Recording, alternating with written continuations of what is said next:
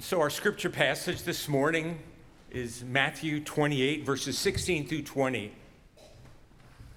Between the Easter story, which we read and proclaimed last week, and this morning's passage, there's just a very brief passage where the guard who had been at the tomb goes to the elders and chief priests to report what's happened, to report about the risen Lord. And they, of course, plan, after all kinds of concerned conversations together, they plan a bit of a cover-up. They say, here's what you'll say if anyone asks. You fell asleep, and in the night the disciples came and they took his body. That's the passage between Easter and where we find ourselves this morning. Now the 11 disciples went to Galilee, to the mountain to which Jesus had directed them. When they saw him, they worshiped him, but some doubted. And Jesus came and said to them, all authority in heaven and on earth has been given to me. Go, therefore, and make disciples of all nations, baptizing them in the name of the Father and of the Son and of the Holy Spirit, and teaching them to obey everything that I have commanded you. And remember, I am with you always to the end of the age. This is the word of the Lord. And let us pray.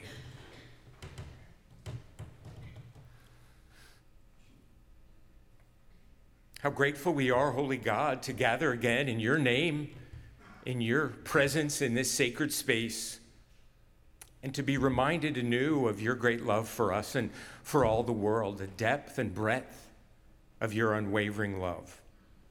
Help us, Lord, to continue to hear your voice as you speak it to each one of us this day, and silence in us any message but that very word that you would have us receive. For we pray this with faith and with gladness in Jesus' name, amen. 33 years ago, our sanctuary choir, right in that choir loft, sang an anthem I will always remember. It was a Sunday evening worship service in October, the evening I was ordained as a minister of the Word and Sacrament.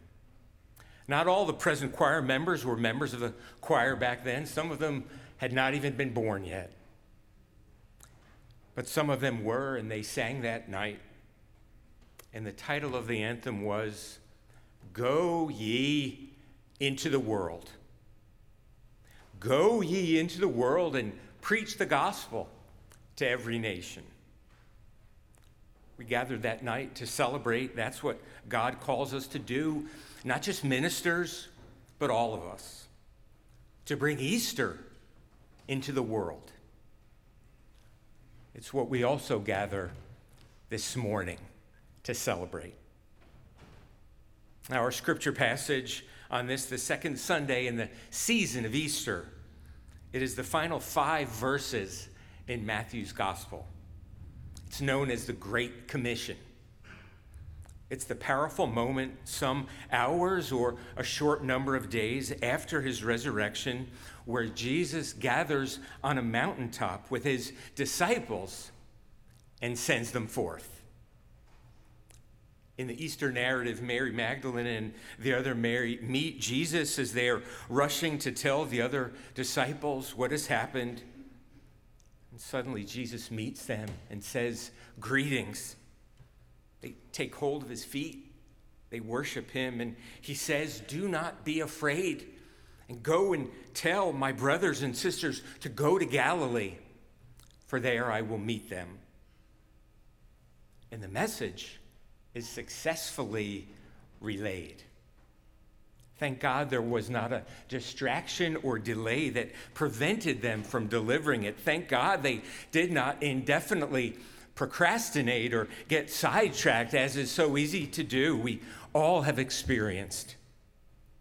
The 11 disciples gather in Galilee as instructed. Judas Iscariot, the one who betrayed Jesus and later hung himself in shame, is the one who is not there. The nominating committee has not yet had a chance to meet and come up with someone to fill his unexpired term. And so the 11 gather in Galilee as Jesus directed them. They see him, they worship him, and the text tells us some doubted. Even then, it is a sign of their frailty amidst their faithfulness. Even then, in those invigorating and inspiring days immediately following his resurrection, human fear and uneasiness and doubt about the person of Christ and the call of Christ upon our lives is present. It's been a theme in Matthew, this wavering between hesitation and conviction. And it's present in these final verses as if to acknowledge that it will always be present. And in this mountaintop post-Easter moment, 4 verbs describe the concrete and specific actions Jesus is calling them and us to take. Go. Make disciples. Baptize. Teach. We're told to do those 4 things, to carry out those 4 actions, to share God's great love, to invite people to commit their lives to him in order to be the new creation that God intends for them, and to bring that good news, that invitation to all nations, all settings, to the broadest possible range of people. This command to extend the gospel to Gentiles, non-Jews, is hinted at in the beginning of Matthew's gospel when the Magi, the wise men from a foreign land, come to pay homage to the infant Jesus. And later when Jesus heals the centurion's servant and the Canaanite woman's daughter. Now that Jesus is risen, these suggestions of a mission beyond Israel are to be fully realized. He never says to us, go out and only share about my love with people who look just like you and come from communities similar to yours or who have a worldview just like you do. Far from it. He says, go out into the world as far and as wide as you can go, and with the most inclusive approach you can possibly bring, and teach them of my love and mercy. Teach them of the new life, the forgiveness, the grace that you can find in me. Go into every nation, go into all the world. It's his commissioning, his call upon the church as a whole, and to each of us as individuals. And it's summed up in those 4 verbs, those 4 actions.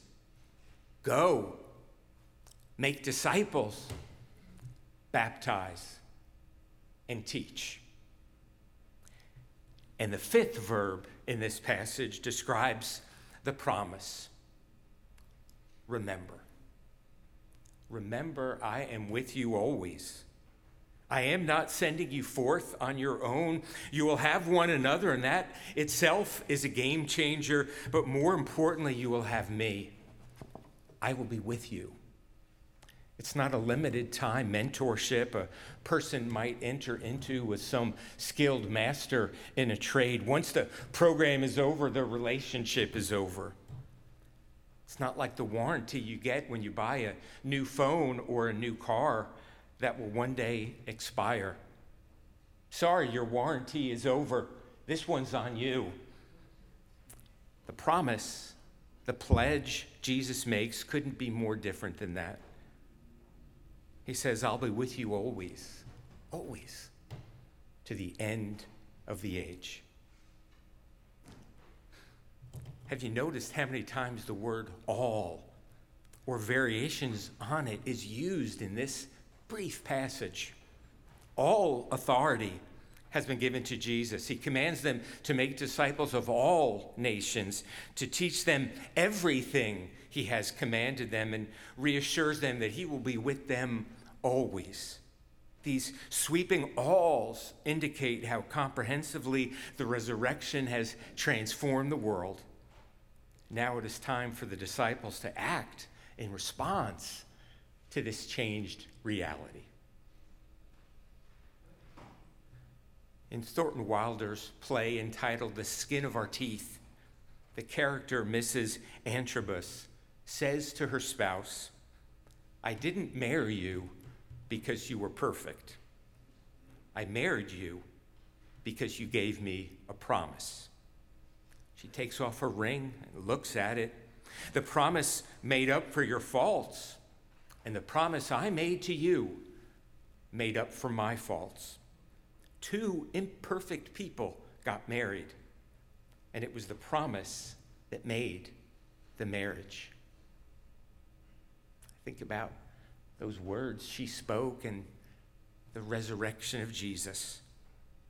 To be clear, the God who created all the world and who was revealed to us in Jesus Christ, he is perfect, unlike both spouses in any marriage. Yet it is God's promise that is the foundation of our faith. His promise to us is the reason why our life of discipleship is possible.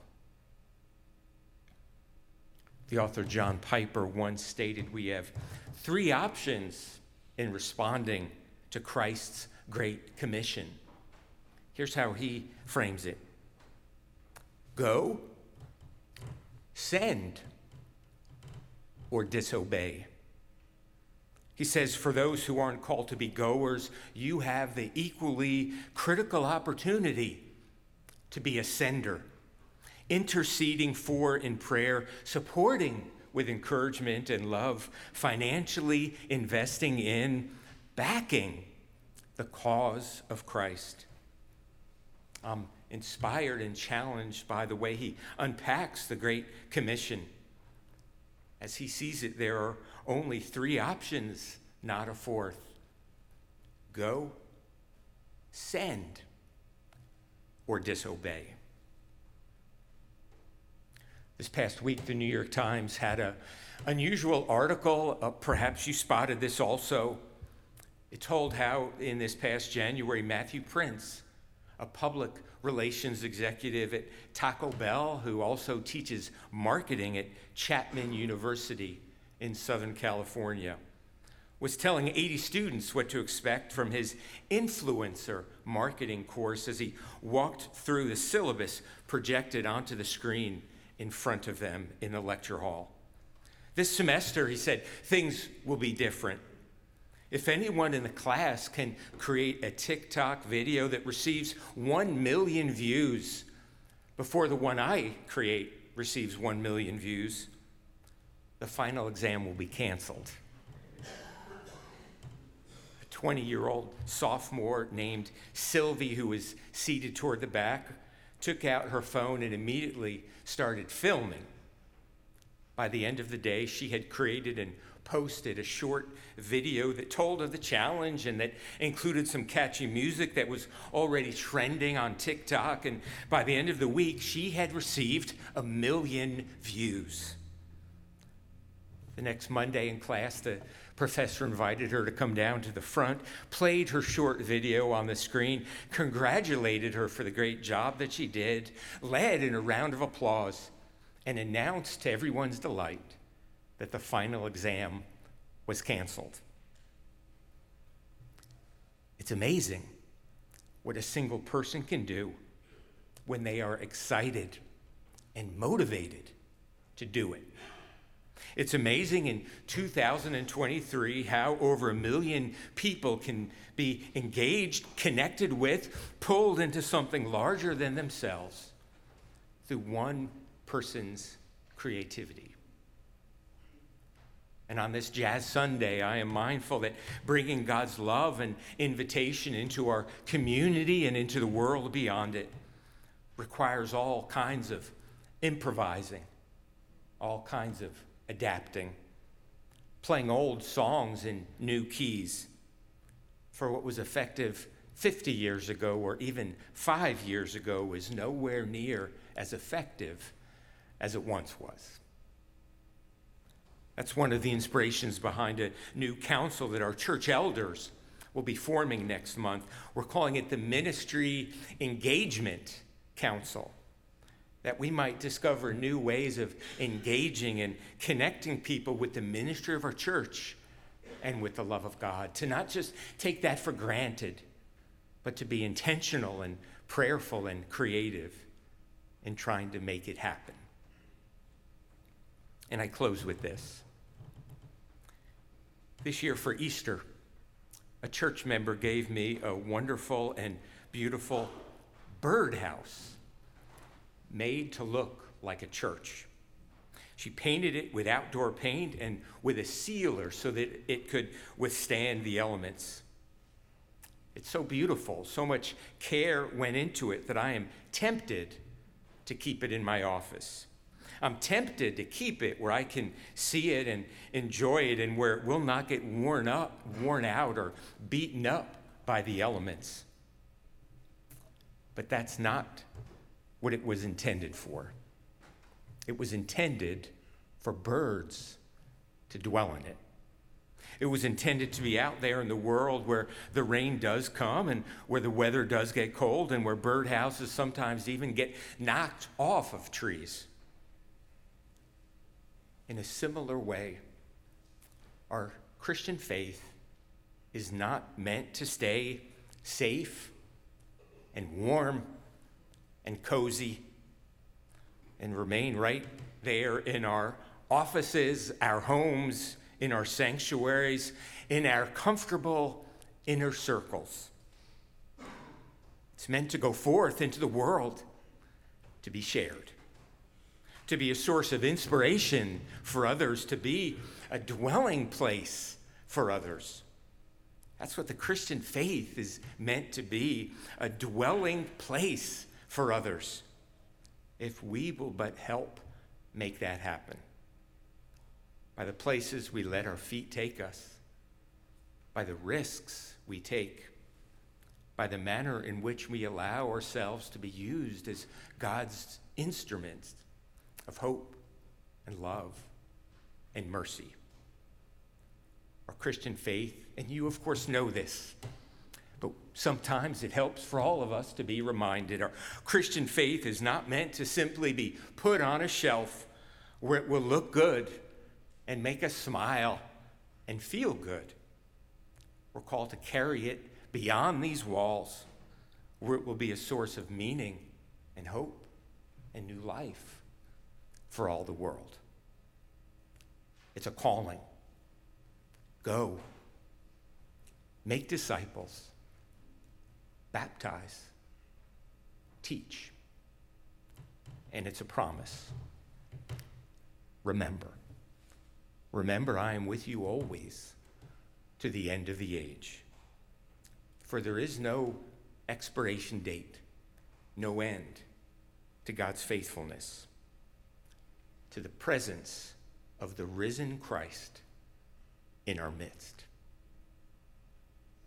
In the name of the Father, and of the Son, and of the Holy Spirit, amen.